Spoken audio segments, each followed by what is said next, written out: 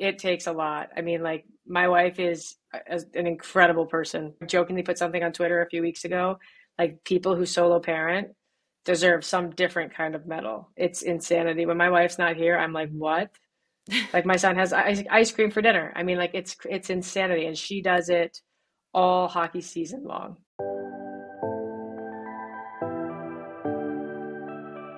Hey guys, this is Coach K, and you're listening to the Making Changes, Breaking Barriers podcast, where we talk about you. This is about you, your mind, and your path. So welcome back to another episode. Thanks for tuning in. Thanks for being here. I'm really pumped about our guest today. So honestly, I'm not going to waste any time. I'm just going to jump right into it. That's how I like to do things anyways. So we're going to jump into our guest bio. So Madison Packer is the current captain of the Metropolitan Riveteers in the Premier Hockey Federation. Packer started her winning ways in high school when she won gold medals with Team USA at the 2008 and 2009 IIHF U18 Women's World Championships, scoring 20 points in 10 games across those tournaments. Madison then went on to play college hockey at the University of Wisconsin-Madison, where her and her team had great success winning a NCAA championship in 2011. Packer was named to the WCHA All-Academic Team in her senior season in 2013-2014.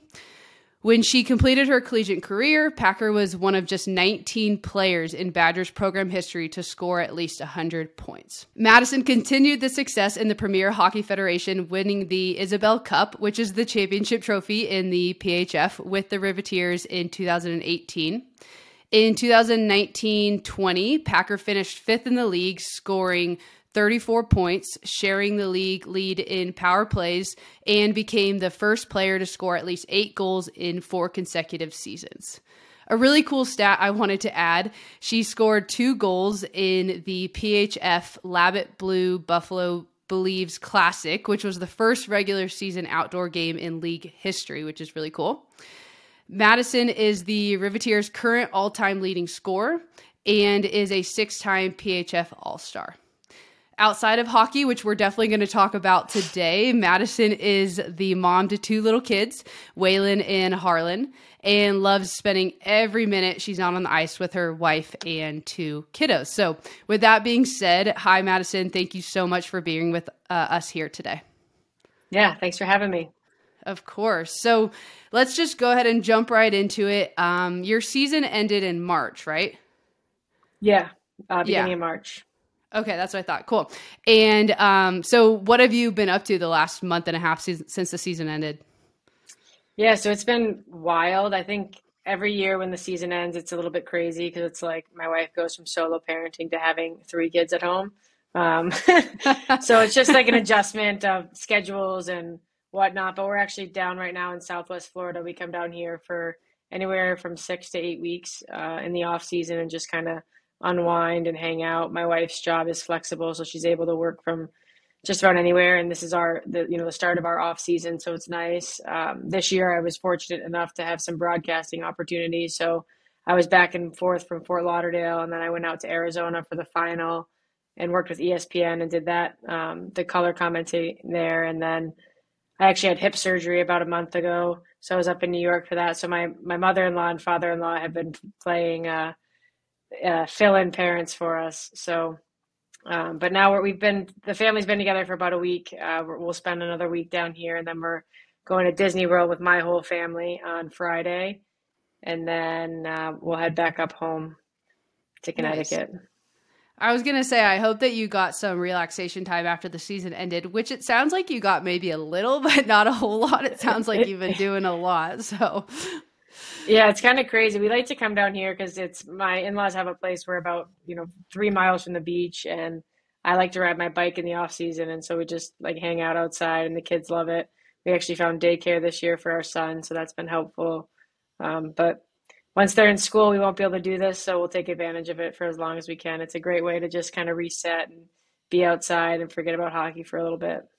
Yeah, exactly. That's awesome. Got to take advantage of that. It's nice your wife has the flexibility with work too to be able to do that. one of the things I actually wanted to talk to you about is some of the other things that you do besides hockey. And that's, you mentioned you had some broadcasting opportunities here after the season ended with ESPN, which is super cool. How did that go? What was your experience like with that? And is it something that you could see yourself doing, in the future as well? Yeah, it was a great opportunity. I had a ton of fun. Super grateful to the league head office and Michael Cohen at Vista for the opportunity they gave me. Just kind of got connected to the right people at the right time and said I have some interest in doing it. I had a little experience doing stuff with radio when I was at Wisconsin, so dipped my toes in it a bit. All the people that I worked with were super helpful, and it's a great time right now to be involved in women's sports in any capacity. And the broadcasting thing was super fun. I was saying to my in-laws the other day, like, it's just crazy. Like, I was there for work. Like, it was a work trip. I got, study notes and get some feedback from people. I have to learn all these facts and names and learn about the players in a different way. But like, not for a second of it did I feel like I was working. It was so much fun to talk hockey and hang out and watch the game from a different perspective and get to pick it apart in different ways. So I really enjoyed it. Hopefully I did a good enough job that a few other people will get an opportunity too. And we need more women in the booth, so we'll Yeah, see. exactly. That's awesome. Good for you for putting yourself out there to do that. Was it something that made you nervous at all, or was it really just excitement and having a great time with it? Oh my God, so nervous. It So was nervous. like, yeah, so nervous. Like I have a lot of anxiety to begin with, but then like I don't know, it's just different. Like you're sitting on the bench, like just talking back and forth with teammates. It's the exact same thing. I mean, it's so easy, really. I mean, and that's not taking away from anyone that does it. I think it's easier when you have the experience as a player. Um, but then it's just so different because you're not sitting in a bar having a conversation, you're not sitting on a bench having a conversation. You're trying to find the blend between, okay, I'm talking to like diehard hockey fans, and I'm also talking to the newcomer who I want to come back. But it was super, super fun, and really enjoyed it.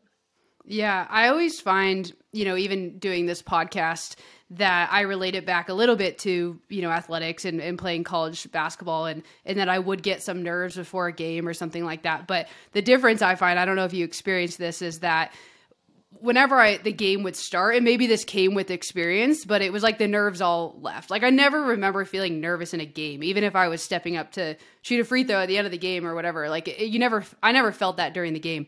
But when I'm doing speaking, it's like those nerves don't really, I mean, maybe they go away a little bit, but they seem to stay there, which I felt was an interesting thing. Maybe it came with experience. I'm, still working on that. Yeah, I think it's especially for me, like playing hockey, you're like on the other side of the glass with a mask on in a uniform. Like I'm such a different person on the ice than I am off the ice. I'm actually a little more reserved and shy and quiet. Like when you're calling a game, all you're thinking is, I'm live, I can't mess up. Like the nice part was when I got there, like they kind of talk you through it a little bit, right? And then for us at least, the first time we did it, when it was ESPN, it was different, but the first time we did it for Nesson, it wasn't live. So they were like, hey, if you mess up, like we have one more try to get it right. Then if we mess up again, okay, then we have to go live and like there's no more do-overs, but you have a Hmm. little bit of time to play with.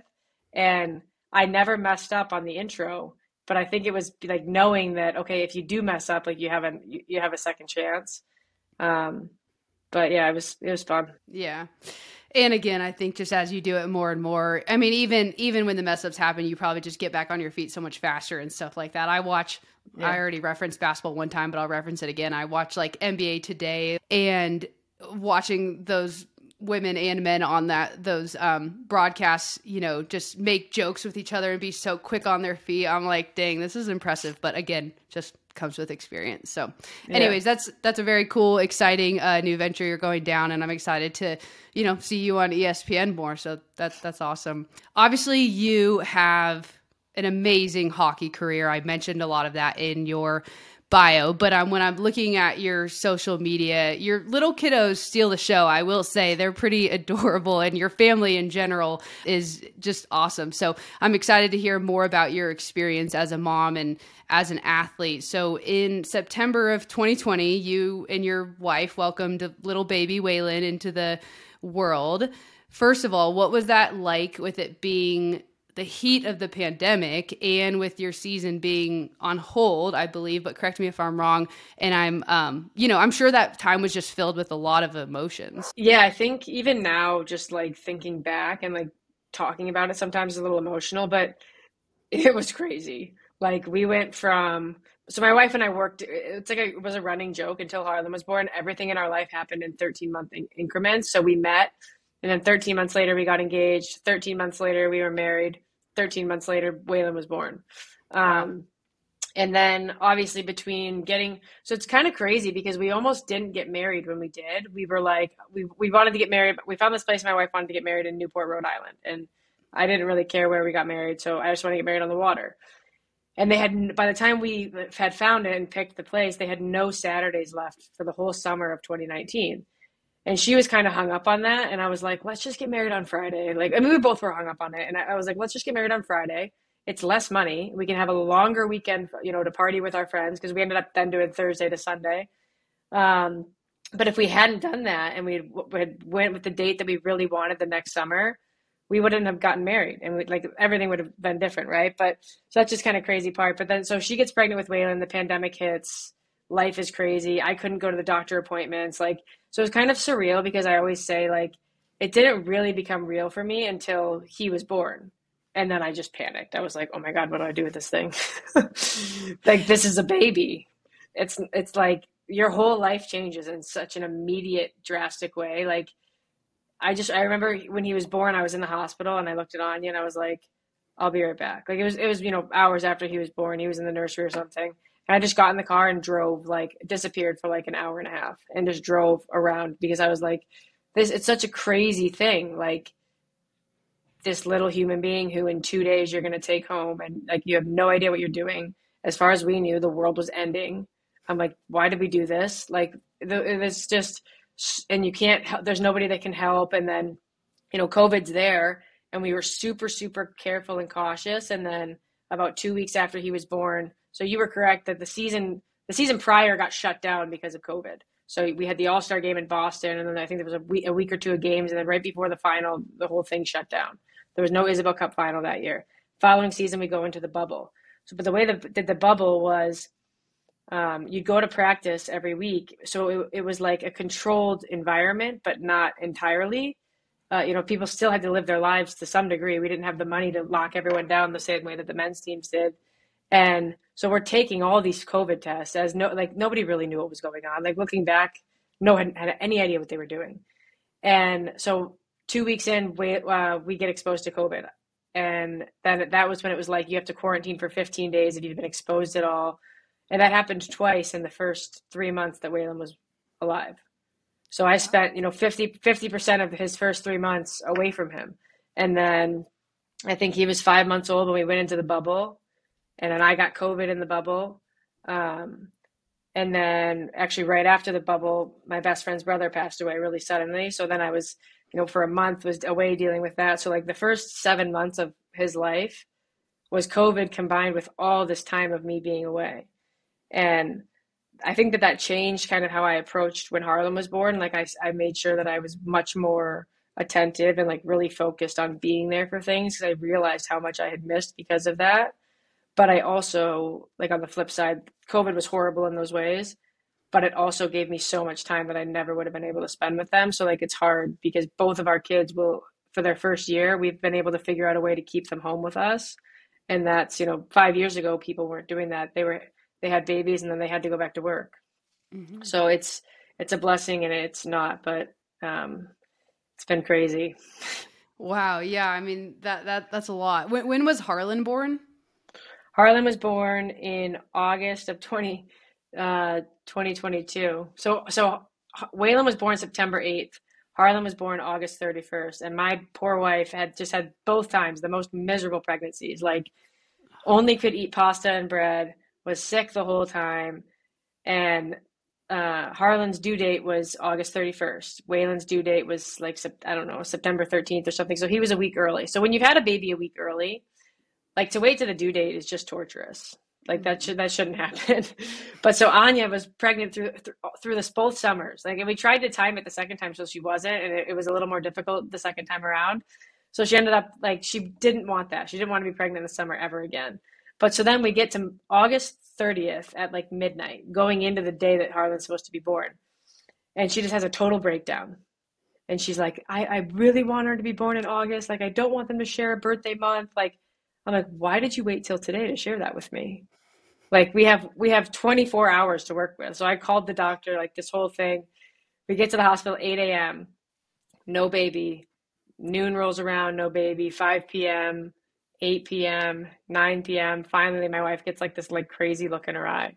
She's like, get the doctor. I'm like, okay. 2 hours later, Harlan's born at like 11:58 p.m. on the 31st. Wow. I think And I so think I think not it was like 11:23. so not only is she pregnant just all summer long, but then I know you start playing games in October, like, but when does like training camp or when do you guys meet up to start like practicing for the season as a team? So now we start earlier, right? Because now there's more involved. Last year we started camp. I think like I think Harlan was born the 31st. I think we had our first meeting on the 5th or something. Like it was Okay. pretty immediate to after her Yeah. being born. Yeah. So both times almost it was like you were jumping right into things a little bit differently, obviously the COVID year, but um yeah, that timing was tough. Yeah, with Waylon it was different because also with Waylon we were practicing at night and we were only practicing twice a week. So when Waylon was born, we were practicing twice a week at night during COVID. Um, so it was a little easier and like a little Okay. more manageable. Um, with Harlan, it's a lot more work for my wife because we practice 4 days a week at 9 o'clock in the morning, and then we lift after. So I'm gone for more of the day. Mhm. But it's nice because I'm gone for like more time when like there's movement needed for like to get Waylon to daycare or whatever. Mhm. But I'm also home for like as soon as he's home from school, like we have dinner every night as a family, and that's not something that we've had ever. So Yeah. Oh, that's nice. I'm sure that's time that you guys really very much values. And I already prepped you for this question, and you said it was okay, so I feel comfortable asking it. But what was that process like for you and your wife with having Waylon and Harlan? Meaning, what process did you guys take to have the kids? yeah, so my wife had both kids. We talk a lot kind of about our decision making and the why. We both were raised and grew up in houses with a non-biological parent.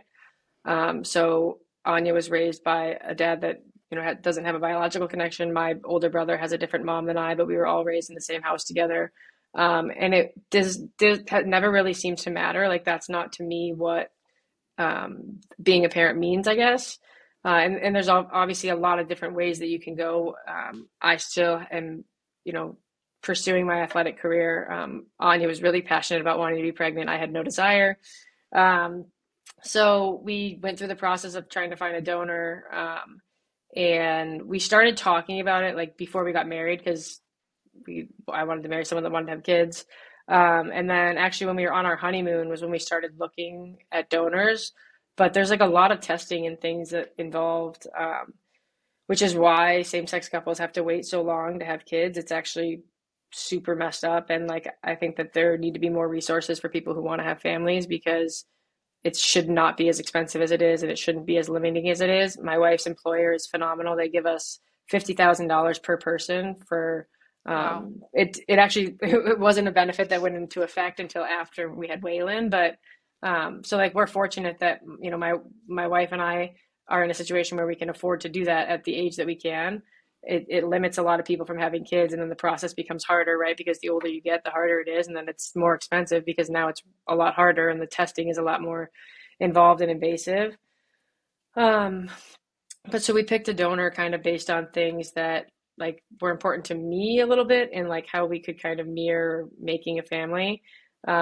It's crazy though because you could also get like super selective in the process, so it's a little like playing God. But we tried to be kind of as like natural, I guess, as possible. One big thing that played a part into it in for us was the mental health aspect, and just like it's crazy what they can do now as far as genetic testing and things. And so we picked, kind of some stuff that would try to help ensure that our kids would not have some of the same struggles that my wife has had. Um, and then we just kind of went from there. Then it's just a process of trying and waiting and trying and waiting. We had a little bit of difficulty the second time around, but we were pretty fortunate in our experience. A lot of families try for a really, really long time, but we had a really good group of doctors, and we've got two perfectly healthy, happy kiddos now. So very That's blessed. awesome. Yeah, I'm so happy for you guys. And like I said, I mean, you guys, from what I'm seeing on social media, are such a cute little family. So that's awesome. And just I'm curious because my wife and I have a little bit of experience, now trying to have kids so far. And did you guys jump right into the IVF process right away, or did you try IUI to start, or just went straight into IVF? Yeah, we didn't. We were fortunate that we didn't have to go that path. We didn't explore it initially because we weren't. There was no. I didn't want it. We weren't going to use my egg, and we didn't have to go down that path. And then, we were blessed that it didn't have to get to that point. That's a lot more complicated and a lot more invasive and a lot more expensive. But that's one benefit that if we ever did want to explore that, like there's a pretty substantial financial aid available to us in order to do that process. And being a professional athlete, and you have been for years now, did you connect that at all to being a mom? I mean, you talked about how you knew you wanted to be a mom and you wanted to find a wife who wanted to have kids as well. And when you thought about combining that with being a professional athlete, did you just always feel like it would fit and those two things go together? Or did you ever feel like, oh, this is a pretty unique challenge that I'm going to be faced with? Or I know you don't have, your season doesn't go year round, so in a way that's actually maybe an advantage, but yeah, what was your thought process there? I guess I didn't really like think fully about it until it was like happening. Like I always Okay. knew I wanted to have kids, and then um, I didn't like I was just knew I wanted to have kids, and until I met Anya, it wasn't like that was going to be something that was real. So I didn't think about like I guess the intricacies of it all. And then I met her, and it was like, okay, how do we make this work? And it's just like everything, she just figured it out. Like, and Yeah. then it just kind of started happening. So I think if I had put more thought behind it, of like, okay, what's this going to look like? How is this going to work? I don't know. I probably would have like psyched myself out, but because it's a lot, it takes a lot. I mean, like my wife is an incredible person. She does. I don't. I jokingly put something on Twitter a few weeks ago. Like people who solo parent deserve some different kind of medal. It's insanity. When my wife's not here, I'm like, what? Like my son has ice cream for dinner. I mean, like it's insanity, and she does it all hockey season long, and then also the rest of the year when she's not gone on her like very few work trips that she takes when my season's not happening. Like it's incredible, but it just she just figures it out, and then we kind of roll with the punches, and then I take over when I have to, and it's just like it's a village of people. My teammates, my parents, her parents, like all of our friends. My teammates are super, super helpful. We've got someone living with us next year who's Kennedy Ganser is going to help out with the kids a little bit. Like it takes a village. It would be impossible. People who say that they do it on their own, there's no way. I mean, it's just everybody helps. And I imagine it's just such a learning curve too, especially like in these years, like every few months is probably different. And as they, learn new things and as they're starting to walk and they're eating new foods and all these things, you're just like always learning and having to change. And especially even maybe during your hockey season, I mean, I don't want to put words into your mouth, but you're gone a bit more than in the off season. And so all of a sudden you come back and it's like, whoa, okay, now they do all these things and we're in this new routine. Oh, it's crazy. And like also like I guess off topic but on topic, like being a parent now is terrifying. I mean, I have nothing to compare it to, I guess, but like I remember the things I did as a kid and the things I could do. No way. Like whether your parents should or shouldn't have let you do them. Like just the things that you can't that like can happen now, and like it's terrifying. So trying to do all of that and trying to know what's right and wrong and trying to know, what they can and can't do and whatever, combined with I'm here, I'm there, Anya's here and there. We do things differently. How do we support each other? How do we raise these kids in this crazy messed up world? Like it's insanity. And It's how have crazy. you and Anya been like supporting each other? Like, what have you guys found that has worked during this insanely crazy time? My wife is not great about taking breaks or taking like a lifeboat, but she goes and gets her nails done with one of my teammates. Casey Anderson is one of her really good friends. So like she takes like little breaks like that. She goes to yoga once a week. Like anytime that like I can like help her get out of the house, but she went to Italy for a week with Kaylee Fratkin from the Pride. Um, so they were in Italy for a week and got a little bit of a break. She's able to go back to traveling right now a little bit for work, which I think she like didn't realize that she missed, and she's now back on the road again. So she doesn't do nothing well, so she likes working. So like a work trip for her is actually a break for her, I guess. Um, but we go for bike rides too. Like when we're down here, it's nice to just get out of the house. And it sounds like you have the in-laws there. Do they kind of lend a hand in that sense so you guys are allowed, can get out for an hour or something like that? Yeah, just the other night actually, the um, NCAA coaching convention is happening down here in Naples, that's where we're at. And so a few of our friends, Kelly Nash, who I played at with at Wisconsin and on the Ribs, and then a few other players that I played on the Ribs with, were down here for the coaching convention. So we got together and watched the Bruins game and the Islanders game. So yeah, it's fun. It's like I'm around more too, so we get to like there's more time to spend time. So it's been fun. Okay, well, I want to transition a little bit. I wanted to get into a little bit more about social media because you're obviously on social media on Instagram and Twitter. And so I was curious. I was looking through some of your posts and pictures and stuff like that. If, what having a social media presence basically means to you. And I guess if you have thought deeply about why you do decide to share things about yourself and share things about your family on social media. Yeah, I think it's really hard, especially now because I think social media is terrible. But on the flip side, I think that social media is great and can be used for positivity. But because social media is being used in like two so drastically different ways, but like the running joke is like when I go talk to kids sometimes about like bullying and mental health, etc. Nobody ever puts a bad day on Instagram. Like not like as a real thing. Like maybe as like a joke or on your like burner account, but like nobody puts like the picture of their coffee that they left on the top of their car or like their phone or losing their wallet or like right like having a crummy day. But we all have really crummy days. And like if people were more honest in their like experience with each other, like you would recognize that like that time that you walked into class and your skirt was tucked in the back of your backpack wasn't that big of a deal. But like to 15-year-old me at an all girls Catholic school, that was like life ending. And those are the decisions that some of these kids are making because they feel like, oh my God, I can't believe that like you talked to my best friend's boyfriend behind my back, and then they smear each other on social media. And the reality is like in 5 years, you won't remember half the kids that were in your English class. I can't name 15 kids I went to high school with. I And I can't only even went to name high school school teachers, I think. So yeah. like I only went to high school with like 200 kids. I mean, if that. Like so it's just like this craziness that we've created on social media and these imperfect like or these like unachievable levels of perfection, right? But on the flip side, it can also be used for positivity. Like it can also be used like I like slowly have gotten more comfortable using social media because of my wife and her like showing me how you can use how using your voice even just in like small increments and communities can make a real difference. And I started by talking about mental health, and I've made a lot of big strides and a big difference there. It's something that I'm super passionate about. But also like everything that's going on with the LGBTQ plus community right now, it's actually horrible. Like politics aside, like it's inhumane the way that we're treating other humans.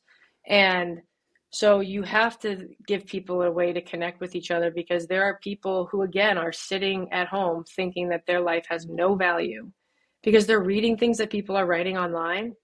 Like they need to also see that there are people online who like absolutely like condemn that and think that that's horribly wrong and stand with those people, and like there has to be a balance in between, but we just don't. We're at one extreme or the other. And so what was meant to be like a way for people to connect and like that's what it was meant for, right? Like what was it, MySpace and Facebook, like way back?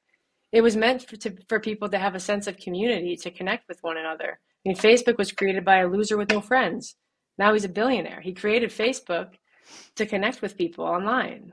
I don't And I know. think and I think that connection should start with people being authentically themselves on those platforms, because if they're not, then when they make those connections, then immediately those connections aren't really real, right? Because if you're just being someone that you're not on social media and then you're then it's not authentic in that sense. I think about, I don't know if this is what you were referencing, but I think about even the transgender community and all the terrible things that are happening there. Again, politics aside, but I hope I don't sound naive in saying this, but the way social media works nowadays, the more you look at something, the more those same type of accounts are going to come up on your social media and whatnot, right? And so for a long time, I feel like what I've been seeing in terms of the accounts I follow from transgender people is really awesome. Like most of the time it's spreading so much positivity, so much more purpose in their lives because they have gone through that transition and now they're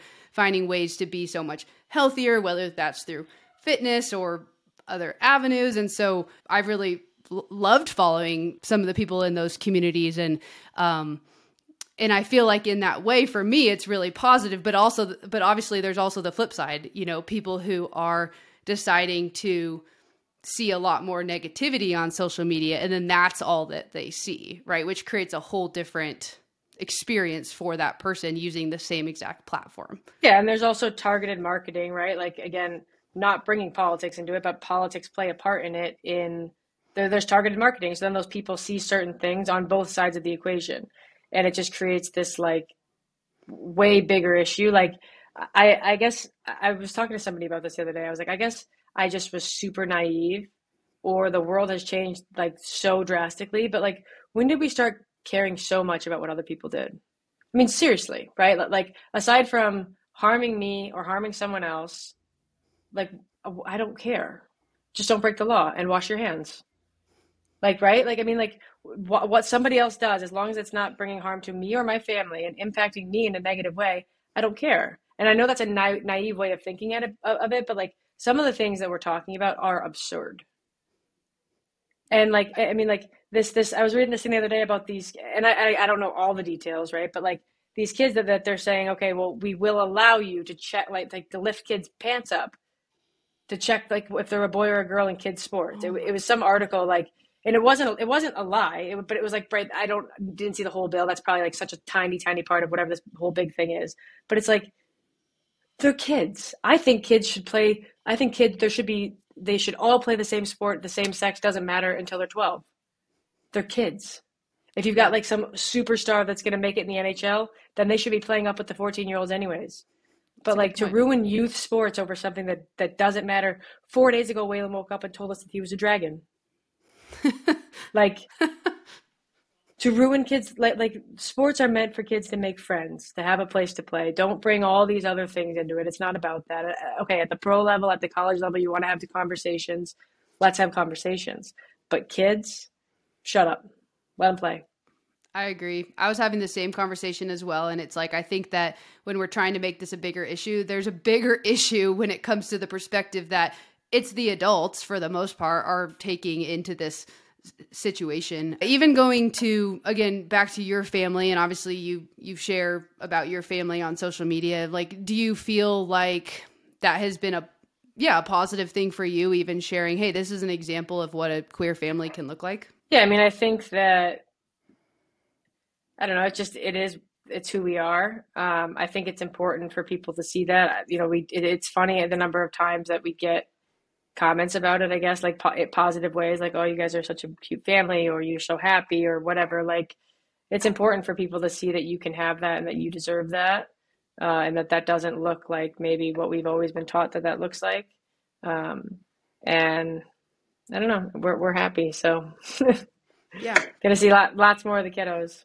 Awesome. Awesome. In the mental health side of things and mental health awareness, you mentioned finding the space to talk about that more and showing your face in that space. Do you mind me asking, obviously I know that that's just an important thing in general. And I think especially in the sports world, that is something that has been talked about a lot more in recent years, which is a really positive thing.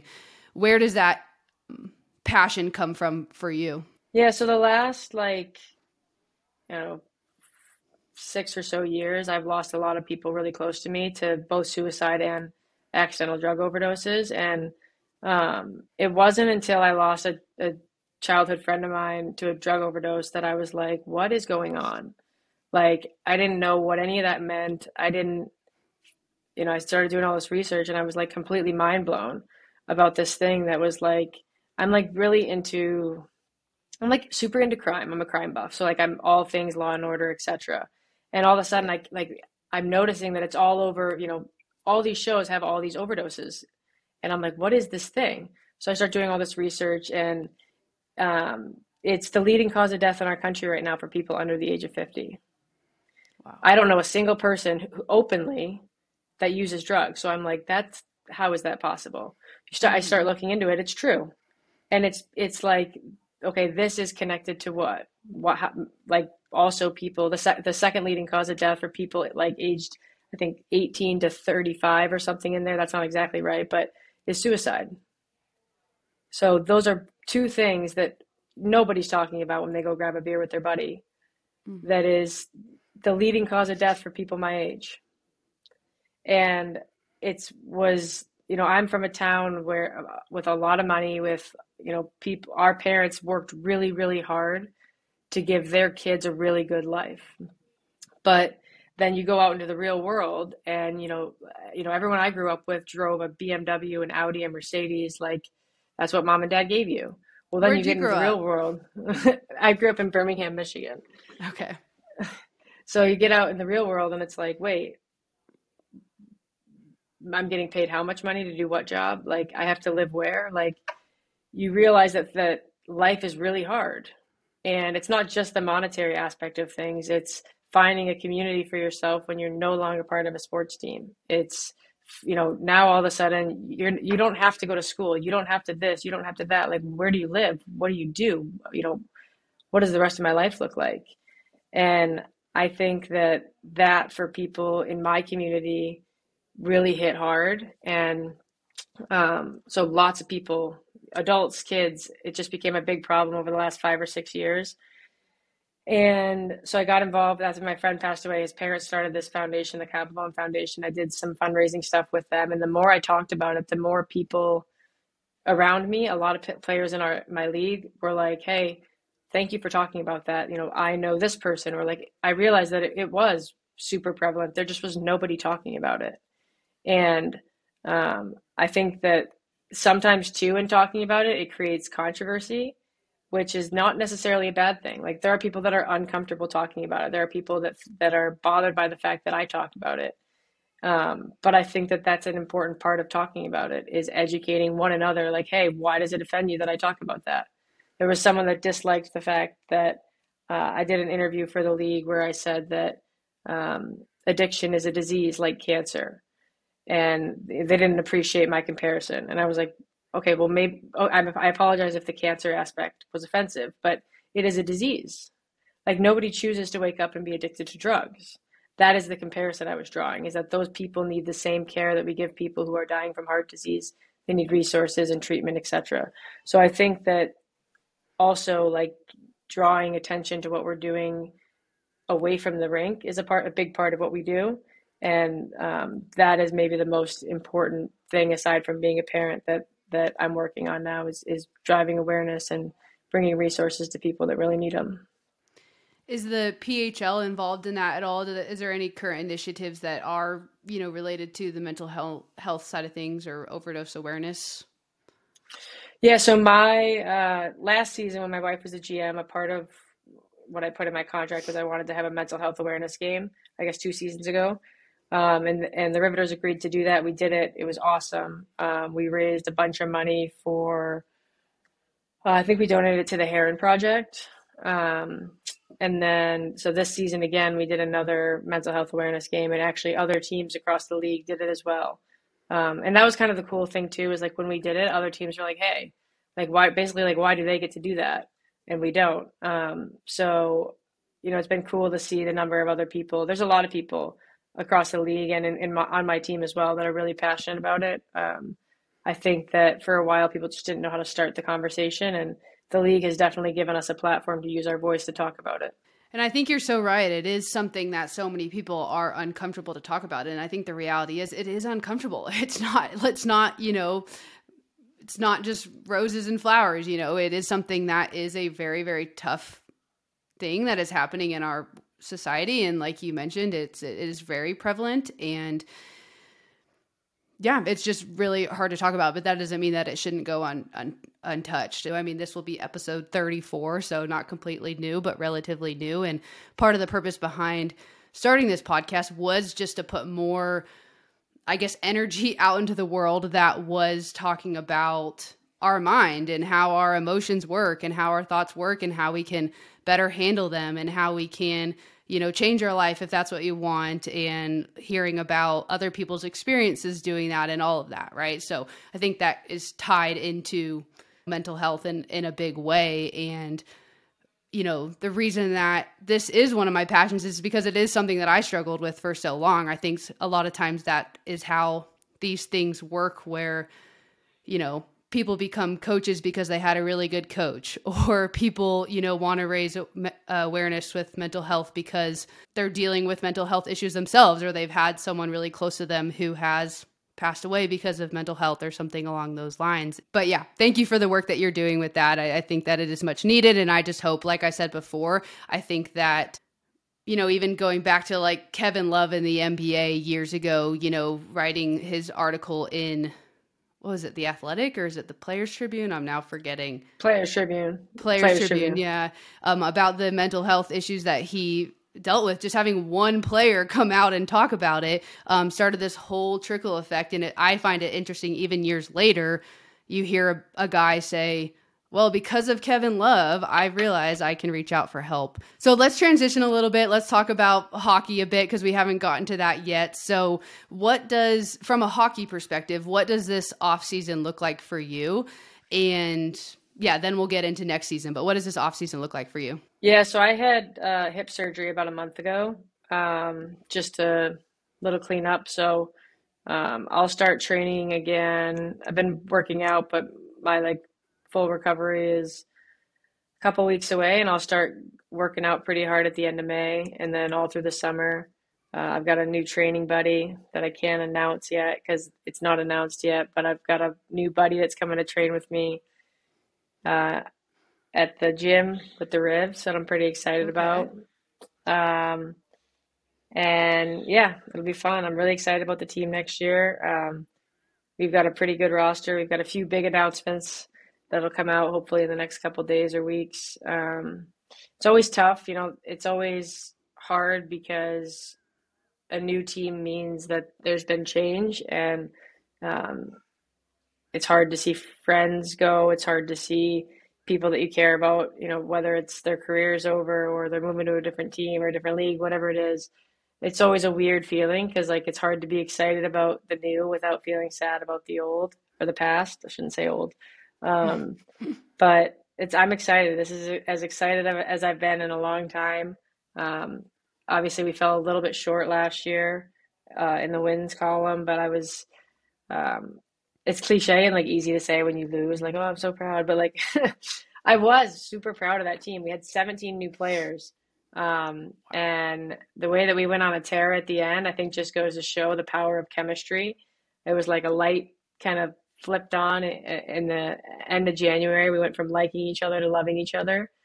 Um, and, from day one, we had a really, really good group. Maybe the first team I've been a part of ever that didn't have, at least once or twice somebody pulling in a different direction. Our whole team just was straight away from the get. Just took a little time. So really excited about the new group that's coming in. I think we've got a chance this year, so I'm excited. That team culture piece, I mean, is so big. I mean, you mentioned it, you might have fallen short in the wins column, but sometimes a season's not necessarily about that. I mean, I hate to say that because I'm, again, a competitor to myself, but sometimes there is so much more behind it. And when you have 17 new players, I mean, figuring out how you guys are going to play with each other on the court, how you guys are going to communicate with each other on the rink, off the rink, is a whole feat in and of itself. So I'm sure that is very exciting to know, we kind of figured that part out. And so next season we almost just get to go out and play hockey, Yeah. I mean, I said, I've said this before to people. If anyone thought that we were going to take a team that had a new president, a new GM, 17 new players, a new goalie coach, a new like home rink, if anyone thought we were going to take that situation and then convert it into an Isabel Cup championship team, they need a lesson in goal setting. And that's like not being funny or being like, okay, yeah, like maybe there was some like miracle team the one time that did it. But like also keep in mind, we're a women's hockey team on a women's hockey budget. So we only have so many resources, so much time we can spend together. Like, yeah, if you could move us all into like a facility where we're bonding and hanging and like, but we're not. We're on buses and like we're working out for a short snippet of time. Like what we did was, I don't know. I thought that what we did was pretty incredible. Like it just also throw in the piece that we had people from Finland, Hungary, Sweden, Canada, like Czech, everywhere. Wow. I mean, it was like it was so wild and crazy, and it was so frustrating. And we're all like, look, because we're at the practice, right? Like we weren't playing badly. Like we weren't bad. It wasn't a bad hockey. It wasn't like a horrible team. It's just like looking at it, and you're just like, what the heck? Like we're up by three, and then we all fall apart. Like we didn't trust each other because we didn't know how to. And then you start to trust each other. Everyone starts playing the way that they're supposed to. They play their game. All of a sudden, it started to flow. It was super fun to be a part of. I learned a lot about being a teammate and a lot about being just part of a team, like in a totally different way. Super fun. I'm sure you grew so much as a leader and as a captain as well. I mean, think about, yeah, just thinking about the position that you were in with all those new people and as seen as someone to kind of help facilitate all of that learning about each other and building the culture. I'm sure you learned a lot about yourself and your leadership in those moments. Yeah, it's always fun to like you learn like you said, you learn from everybody around you. I enjoy learning from the younger players just because they have a different perspective. They see things differently, mostly teaching me how to accurately use technology, but like you learn a lot from their perspective. I learned a lot also this year. I learned a lot from Mintu Tuominen. Just I think she's older than me, maybe a year older than me, but I played against her at Ohio State. When she was at Ohio State, I was at Wisconsin. We played against each other. So we just had a lot of similar career paths, right? Like she was in the WCHA the same time as me. She played on the Finnish national team for a long, long time. And the one thing about the Euro players is that like they're very literal. Like it's just like this is so. There's no why. It's just this is so. And like so they're like the way they play, like they're taught to win. And if they don't win, whatever, but like their job is to win and move on. And so she was very regimented in her routine and the way she did things and very intentional about everything she did. And it made me a better hockey player because I realized how important routine was in everything. In my, whether it's the way I go to bed, the way I prepare for the game, what I do on an off day, it became something that I paid more attention to, and it helped me a lot. I want to go into this off-season training a little bit more. You mentioned you have a new training partner who we can't mention. That's totally fine. But what does that training look like? Meaning, is that all facilitated through the Riveteers, or is it something where you kind of figure it out on your own with your training partner? So we have a strength and conditioning coach. His name's Walter Norton. He owns a gym up in Massachusetts, and it's funny, he trains like all the like the Wahlberg brothers and Ben Affleck. He trains like all those guys when they're doing the movies where they've got to get big and buff. But then he also trains a bunch of the Boston hockey teams and a bunch of the NHL guys, etc. So he's our trainer throughout the season, sends like a program down that we follow. We work out at a gym in New Jersey together as a team throughout the season. But on the summer, yeah, like you're kind of on your own. You can be in New Jersey working out at the gym if you want. But otherwise you're on your own and you kind of have the liberty. You can get a program from Walter, or you can follow your own program. So like last summer, I followed a program from my trainer in Detroit. And that's what I'm using right now is a program that she's given to me. When June hits, we'll start working out with this guy in Connecticut who's like very specific to hockey and is supposed to be pretty good and should be fun. It's fun.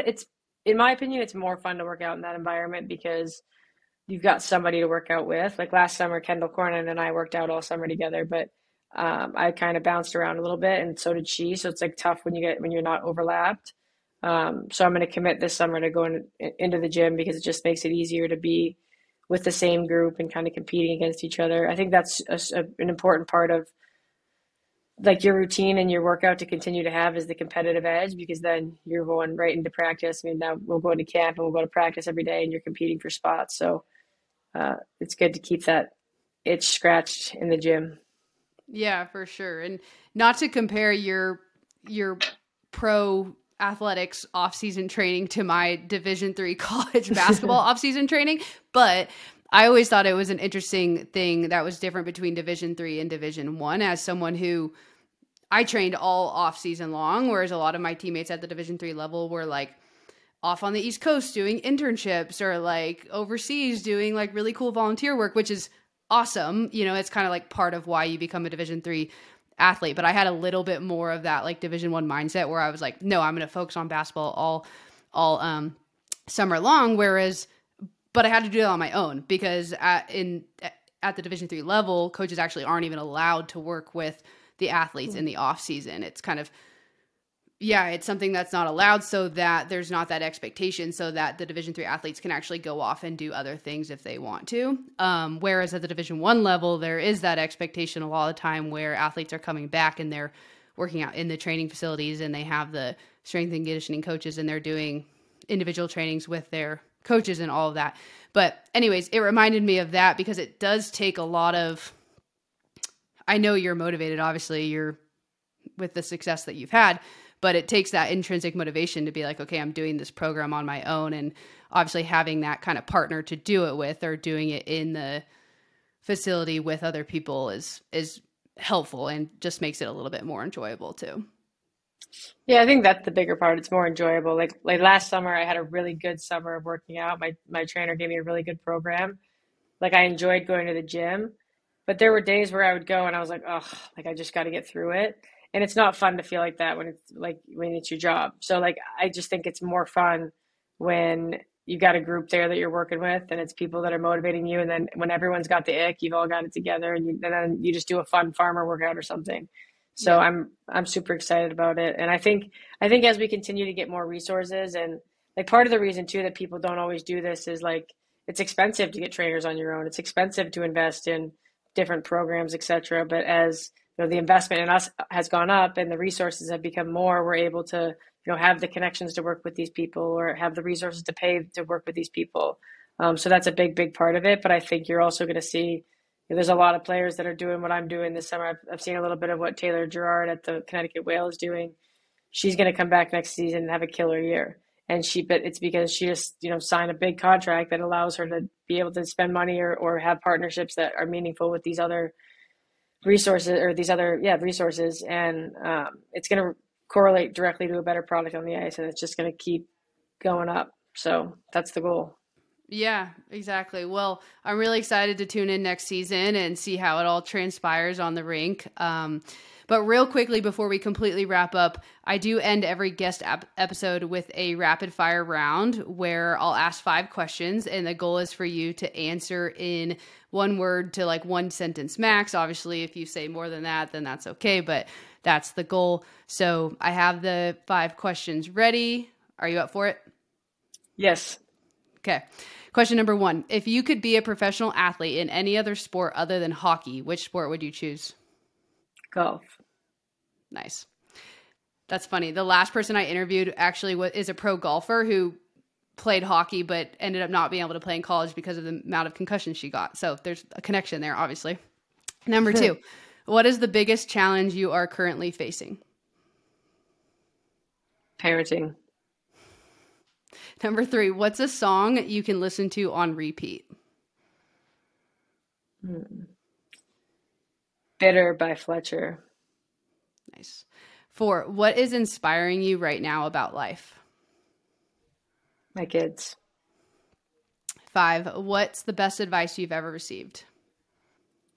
Work for the moment that you can show them that you did.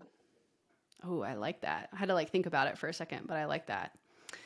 Awesome. Well, Madison, thank you so much for being on the podcast. I really appreciate it. This was really, really fun. And like I said, I'm really excited to tune in next season and see how it goes. Yeah, thank you very much for having me. This was fun. Of course. Well, if you want to follow along with Madison and her family and her season, her hockey career, she is on social media. You can check her out on Instagram at mpacker14 or on Twitter. I'll link both of those things in the episode bio. You can also follow along with the Riveteers season, which won't begin until October, but you can buy tickets on their website as well at riveteers.premierhockeyfederation.com. So I'll leave all of you with this like I always do. Changing your path will not be easy. It will be challenging. I'll say that over and over again, but it will be worth it. So I'll ask, do a self-check today. Are you on your path up your mountain? And if not, what path are you on?